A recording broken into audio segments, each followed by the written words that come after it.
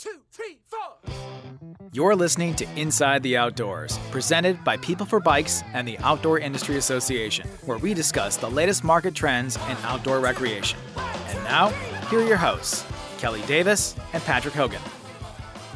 Hey everyone, welcome back for another episode of Inside the Outdoors. I'm your host, Patrick Hogan. In this episode, Kelly and I continue our discussion of primary research with a review of pricing models. How can Van Westendorp, Conjoint, and Max Diff analyses help profit-maximizing outdoor brands and dealers ensure they're selling products at the right price? How can we bundle products and features at an appropriate price to meet the needs of new and existing customers? And which product features are the most important to consider when creating a product? Let's get into it. A question that I got a lot when I was working in consulting revolved around prices and the right price for a product, the right add-on price for certain additional features that you could add to a product. And I'm thinking specifically of private companies creating goods for outdoor recreation. I'm also thinking of state or federal agencies setting license prices that also have the additional waterfowl stamp or would be an extra rod stamp so that those who are fishing can fish with a second rod stuck in the mud on the banks. Setting the right price is key because if we have it too high, we're going to miss an opportunity to generate revenue from those folks who want to engage in an activity. And if we set it too low, we will be missing out on revenue generating opportunities and we're not really maximizing our profit, which is typically the goal. Like states and federal agencies will sometimes have their own goals, but if we just assume for the sake of this podcast that we're talking to profit maximizing organizations, the goal is to maximize that profit, set that appropriate price. Agreed. So I've got a lot of experience with survey-based pricing techniques. I'm sure you do too, Kelly. Let's talk about it. So we have a thing we want to sell and we got to figure out how much we're going to charge for that thing. Where do we start? Well, after we've called Kelly and Patrick, of course. But one of my favorite tools is the Westendorp. It's a price sensitivity meter. It was created in the mid 70s by Peter Van Westendorp. He was a Dutch economist, and basically it is a survey technique. But what it does is it sort of determines the distribution of answers when asking about price. Is this price too high, too low, too high, too low? And it's a standardized process. So you end up with some benchmarks too for normal distributions in the data. But what you end up with is, your highest tolerance for highest price. And, of course, there's a group that wishes for zero, but you get an idea of exactly where the pain will begin and demand will be affected and where the sweet spot is in the middle. And that's something that you can do with really we'll call it a critical mass of consumers that are segmented to represent potential buyers of the specific product or from your brand, if you're willing to go that broad. That's one method of doing it, but it's tried and tested. I've used it, in my life, maybe 15, 16 times, and it works. It's a little bit analog, in the sense that, you're not looking at where comparable products are actually priced and what kind of demand there actually is at that price point, which is something I recommend in addition to doing this kind of primary work. But it does tell you within a reasonable margin of error where your price should probably land according to your consumers. Yeah. Yeah. So you said something in there I want to circle back to. You said there's going to be the folks that want it to be $0. Like they want no price. Or I think, we talk a lot about data quality and ensuring that we have quality data when conducting these sorts of analyses is key. And so creating questionnaires that allow folks to fall into traps, and we can then use those traps to clean folks out. That, give us an opportunity to really be sure that we have high quality respondents in there is really key. And there may be some folks who are just unwilling to pay for a certain product, and that's fine. But cleaning out junk responses that are just straight line 0, 0, 0 all the way down is important, so that when we connect this analysis, we have robust estimates that we feel confident about when we're presenting the results to private companies or to whoever the stakeholders may be. Yeah, and also I'll point out that it's pretty easy for anybody to set this up. I mean, there are clear guides that you can find with one simple search on the internet. Once you discover what this particular tool can do.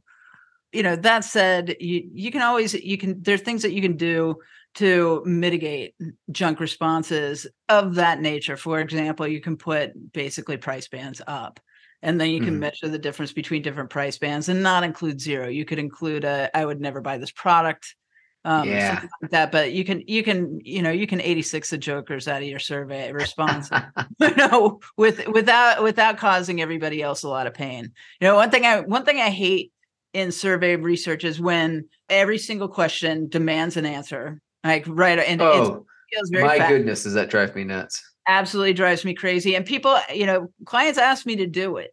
And I explain to them why they shouldn't do it. And yet they still want to do it. Or set up multiple gates to get into a survey just because you're afraid a couple of people are going to try and cheat. I mean, there are ways to deal with that in your analysis.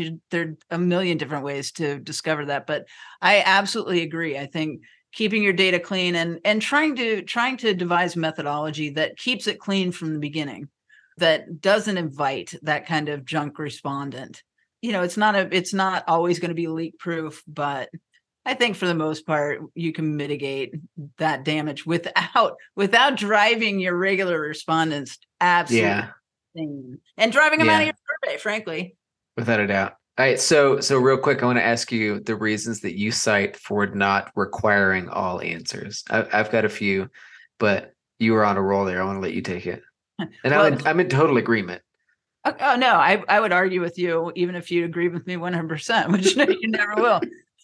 It's for two reasons. Number one, it's if I want to think about a question a little bit more, sometimes I'll skip it, or sometimes I don't have a response to a question. Yeah. It's like, if I don't have a response and you haven't provided me, by the way, with a not applicable or some other way to get out of answering that question, or I just don't feel comfortable answering that question, right? I'm either going to give you a junk answer, or I'm just going to skip it. And if I'm skipping it because of those reasons, you need to let me. And if you're going to make me provide you a junk answer to that, I'm out of your survey immediately. Bye-bye. That's why I don't do it, because I'm willing to take a few incomplete responses because somebody honestly does not have an answer. And I failed to give them an NA. I failed to give them an out. Every time you look at a survey from now on, if they require answers and don't give you a hatch to get out, leave. That's how much I hate it. I could not agree more, Kelly. Yeah, I really identify strongly with your point that I would rather have more surveys that are partially completed than folks leaving the survey halfway through and not giving me some critical piece of information that fell later in that questionnaire just because they got frustrated they were not able to proceed to the next page without answering those questions. I sort of like, sometimes I'll do a soft require. So Alchemer, previously Survey Gizmo, has a soft require function, which means... Are you sure you don't want to provide us with an answer? Hey, you skipped this. Yeah. And then if you say, no, I don't want to answer, you can navigate beyond it just fine. But it does give you an opportunity to say, no, I actually don't want to answer this. That's okay. In a lot of cases, I like having the back button so that you can navigate backwards and provide a response. I absolutely... I saw that in every single survey. I don't do it on every page. So like participation screeners, when we say, sorry, you don't qualify for the survey, you're like, I don't want someone going back and going, actually, I did ride an e-bike in the last 12 months. No. I think you're already done, friend. Yeah, that's a little different than, I don't want to answer a question about, say, my gender. Maybe I don't want to answer that question. All of a sudden, I'm in a doom loop in which I have to provide an answer or I can't continue. And that's exactly when I say bye-bye. But actually what you're referring to are questions, maybe technical questions that I want to think about a little bit. And I'll go through the survey and then I'll go back and answer. So at the end of the survey, you could say, hey, you didn't answer this question. Do you want to answer it? That would be awesome. Yeah, that's it. Yeah, a lot of our surveys require recall and like how much did you pay for this thing? And if I don't remember off the top of my head, I want to look at my email later and figure out, I did buy it online for $100 or whatever. I thought it was $80. Go back and provide a better answer. But I'm with you. I want to change my answers until I say submit. That's it. It should be up to me until I hit that submit button. I'm a fan of letting folks know why some questions might be required, right? So when I do have to ask them demographic questions so that I can weight survey responses so that they represent census distributions of gender, age, household income, whatever it may be, I'll put in there, hey, we are asking these questions for this reason. Please help us ensure that we have a representative sample. And then I found, when you do that, someone is much more likely to give you a real, what I perceive to be a real household income response, as opposed to some like the lowest or the highest band, or I don't want to respond. When you help someone understand, like, oh, okay, I get it. This isn't just someone who wants to know what a 40-something-year-old man in the Southeast makes. Like, oh no, this is really actually going to help them produce quality research. I can share this. Way better responses. Because yeah, it's frustrating otherwise. Why are you like holding me at gunpoint and telling me I got to tell you how much money I make? Yeah, that makes me feel super uncomfortable. It does. Yeah. Put yourself in the other side. I mean, I have to be careful, Yeah. Divorced, single, living by myself. I'm not putting my income down. Crazy. Mm-hmm. I mean, there's no way. Yeah. Not even in a band. I am skipping that question. That's what are you? Absolutely skipping that question. Can you give me a box that says I'm not comfortable sharing this information? Yeah, I prefer not to say. That's in every household income question, because that's usually it. Typically, it will add like an I prefer not to say for race and ethnicity questions too. And I get a lot of folks who write in responses to those questions that quickly identify themselves as just the nuttiest people. Yeah. Well, I kind of like that. There's got to be a bucket for like, I love, the people that are just, outliers. Kelly, I think we might be talking about something different. I'm talking about someone identifying themselves as a clay pot when I ask them their race. That's an outlier, but that is, I like the 3-strike system. If there's 3 data quality issues in a survey, I go, all right, you're out. If you tell me you're a clay pot, everything else seems fine, then all right, maybe you're fine. But if it's that, if you gave me 2 other junk responses, I don't trust the rest of your numbers. Yeah, I'm with you on that. And it's really, if I'm then going to go to a board meeting or present my research in front of a state forum, I want to know that clay pot is not in the price data that's helping set the prices for hunting and fishing licenses and for all the permissions that go along with it, for the deer tag, for the fur bearer trapping, for all that stuff. Yeah. Well, they're probably at like those clean data are important. I'm pretty sure that clay pot was at like Burning Man. So, All right. So we talked about Westendorp. Let's talk about Conjoint. Conjoint might be my most fun experiment, or the experiment I love to do the most. If we imagine a product with multiple attributes and multiple prices, so we say, let's take fishing licenses, for example. If I'm in a state that offers saltwater and freshwater fishing, I want to know how much I should sell my freshwater tags for, my saltwater tags for, my combo tags. And I'm also interested in adding a shell fishing tag on there too, so that if I'm saltwater fishing, I can target lobsters and all sorts of crazy cool stuff out there. I'll say, okay, well, how much would we'll get all these attributes categorized in a way that we have type of tag, that we have add-ons, that we have price. Let's just keep it there for now. And then I'll show you a couple cards. And it says, which of these 5 options would you be the most interested in purchasing? And it has a different set of attributes and a price for, let's say, 5 different cards. And when I say cards, like you can visualize playing cards that have written on it, saltwater plus shellfish, $120. Freshwater plus saltwater, $200. Freshwater only, $90, and you go, this is actually the one that has the things that I want, and it's the price that I think is reasonable. And with enough random groupings of these product attributes and prices, you can begin to differentiate how much each attribute commands in price. And then you can bundle those attributes together, those features, and you can create a product which reflects the prices which customers are willing to pay. Now, it probably takes 5 different experiments for each individual respondent to see. And each of those experiments has 4 to 6 different cards, depending on how many features and how many attributes we really want to test.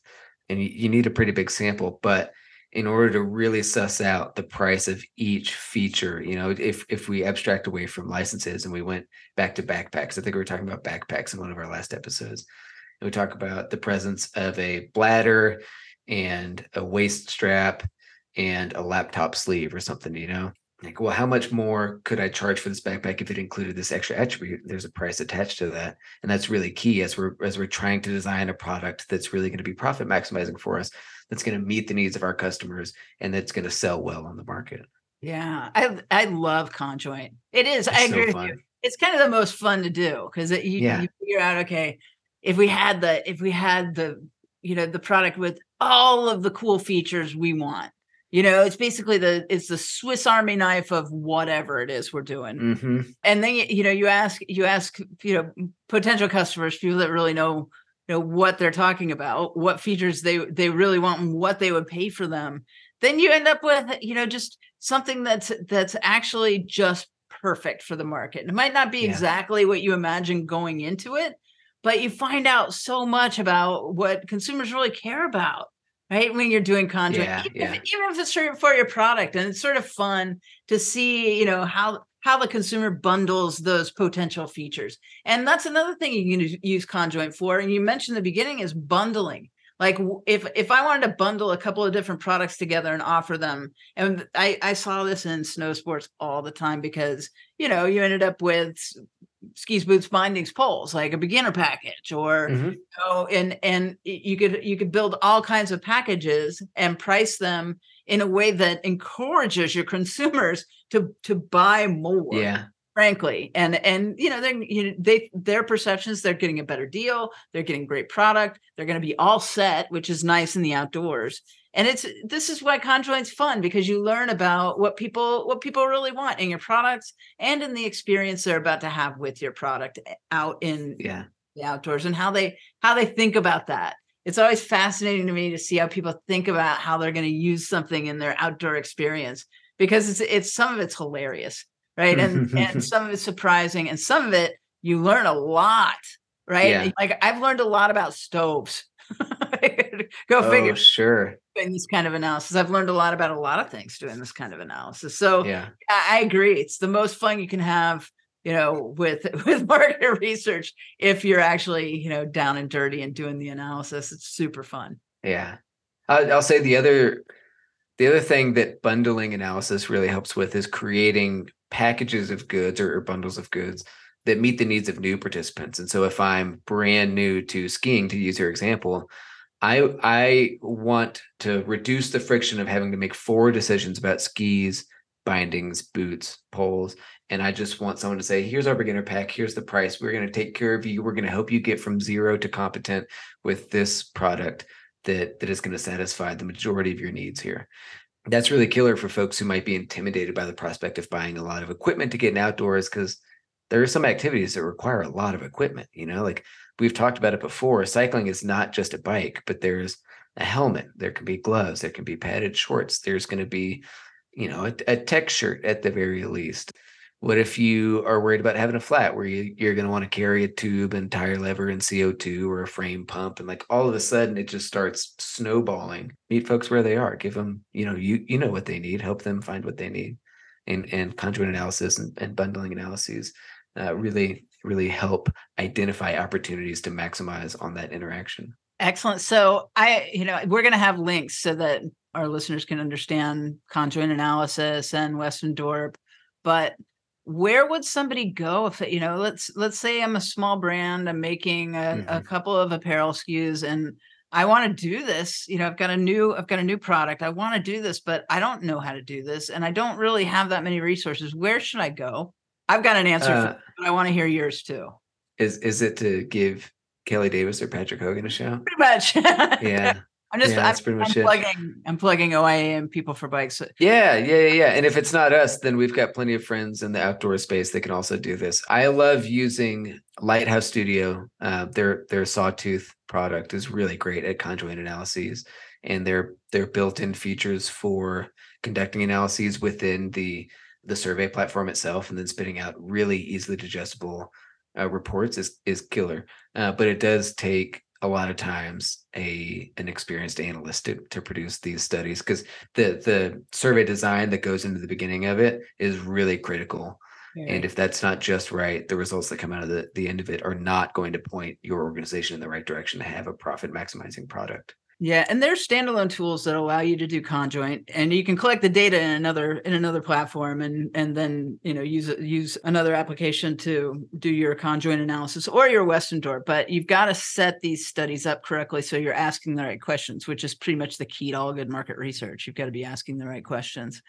And I mean, I've worked in RStudio on this a few times. I use Qualtrics Stats IQ, which I do not have access to anymore to do a lot of conjoint. And I'm just going to take a minute to cry about that. But RStudio is available to anybody for free. But you've got to understand how to code. And there are times when I call somebody that I know that is just way faster and way better at coding than I am. And I tell that person, I tell Liz, my best code buddy, like, here's what I need. Here's what I need out of this. And, 5 minutes later, I've got code for it. ChatGPT will write your code for you if you want in R. Oh yeah, Stacks Overflow. Like there's lots of really good resources for RStudio because it's an open source product. Yeah. And so there's huge communities of folks out there that have had the same question that you've had. And finding answers is so much easier than it is for a product. I use SPSS a lot, and I love SPSS, but it's an expensive product from IBM. And there's not a lot of open discussion boards about how to solve that. There's a lot of support and FAQ from the IBM page, and it's not quite the same as when there's a community of like really engaged programmers and researchers that are helping each other solve problems for RStudio. So yeah, I love RStudio. I use it as much as possible. I've turned a few folks at People for Bikes into programmers too. Oh, nice. And it's not, it's funny because you see the interface and you go, wow, this is intimidating if you haven't used it before. And you go, no, it's okay. It's intuitive. It's supported by a huge community of folks that want to help you find the right answers. It's really a great solution for so many of our analyses. So yeah, I haven't used it for conjoint analyses, but that's only because I've had other tools that have done it very well and plugged into tools that I was using. So that was conjoint. I think the last one that I wanted to bring up was MaxDiff, which I'm sure folks have seen at one point or another. If you can imagine a survey asking you, of these 6 things, which is the most important, which is the least important? And those 6 things could include, to go back to our backpack, a laptop sleeve, a bladder, a waistband, and price, like which is the most important? Is price the most important? And seeing enough of these cards, let's say you see 10 of these experiments, most important, least important, most important, least important. They're shuffled. And so if we're seeing 5 at a time, that means there's really 12 on the back end. And we're seeing groups of 5 of these that are all sort of looking similar, but we're seeing 5 different options every time. And what falls out of this is a hierarchy of importance of each of these attributes, including features of a product and price, that helps us understand how sensitive folks are to price and how much more important some of these features might be when considering a product to purchase. And it's easy to imagine the really avid participant is really focused on performance and like some product feature that's going to help them do like the niche activity that they want to do. And they're willing to pay whatever price. Price is not important. They're going to pay $10,000 for that product. And there are other folks who might be less avid, who might be more casual, who price is really important for them. And they want to make sure that they're getting a good product, they're getting a good value, and they're willing to prioritize price over some of the other performance of the other features. I love MaxDiff. I mean, I love seeing the breadth of the distribution anytime you can do that. And it's super fun. That's just a game of variance, isn't it? For mathematicians and economists like us. It's really finding where there's a broader spectrum. And it's also identifying, top and bottom, which is, I'm saying basically the same thing, but you get an idea of least and most, which it's a type of analysis that I didn't trip across until maybe the first time I heard of MaxDiff was like 10 years ago. Like I didn't study it in graduate school, which dates me, but that's all right. And I hadn't tripped across it for a long time. And the first time I came across it, I was at Snow Sports, and I was like, oh, this is super interesting. And let's see if we can figure out how to use it. It was the first time I used it. It's been really effective. It's been a super effective tool. It's sort of it's not a hammer. You can use it for a lot of different things. It's more of a crescent wrench of research tools to me. I really love to use it for segmentation, for like motive-based segmentation. I've done this 4 or 5 times the last few years. Which of these is the most motivating? Which is the least motivating? And if we think about cycling, it would be like spending time with my friends, being outside, exercising, like, lots and lots of different reasons why folks like to engage on a bike. And then you use the HB analysis from your MaxDiff experiment to define segments. And there are going to be segments that are most motivated by socializing, least motivated by exercise and like physical exertion. That's fine. There are other groups that are most motivated by solitude, least motivated by social, and like really separating folks to like, you go stand in this corner, and then I think you go stand in this corner, and you go stand in this corner, and you start to like put people in their little buckets and in the corners of their rooms. And it has created some really strong, robust segmentation models for me, because it allows folks to like, it is really sensitive to all of the different features and attributes that you throw into the experiment. So it's a really powerful tool. And I like the crescent wrench metaphor. That's great. Yeah, well, you're right. Segmentation is one of the principal places to use it. It just helps you understand your consumers and your potential consumers that much better. Yeah. You can have conjoint, you know what they think about your products, but you can know them specifically. So yeah, I think you hit on the call to action, which is that if you feel like you need work in this area, call up your friendly neighborhood nerds, Kelly Davis and Patrick Hogan.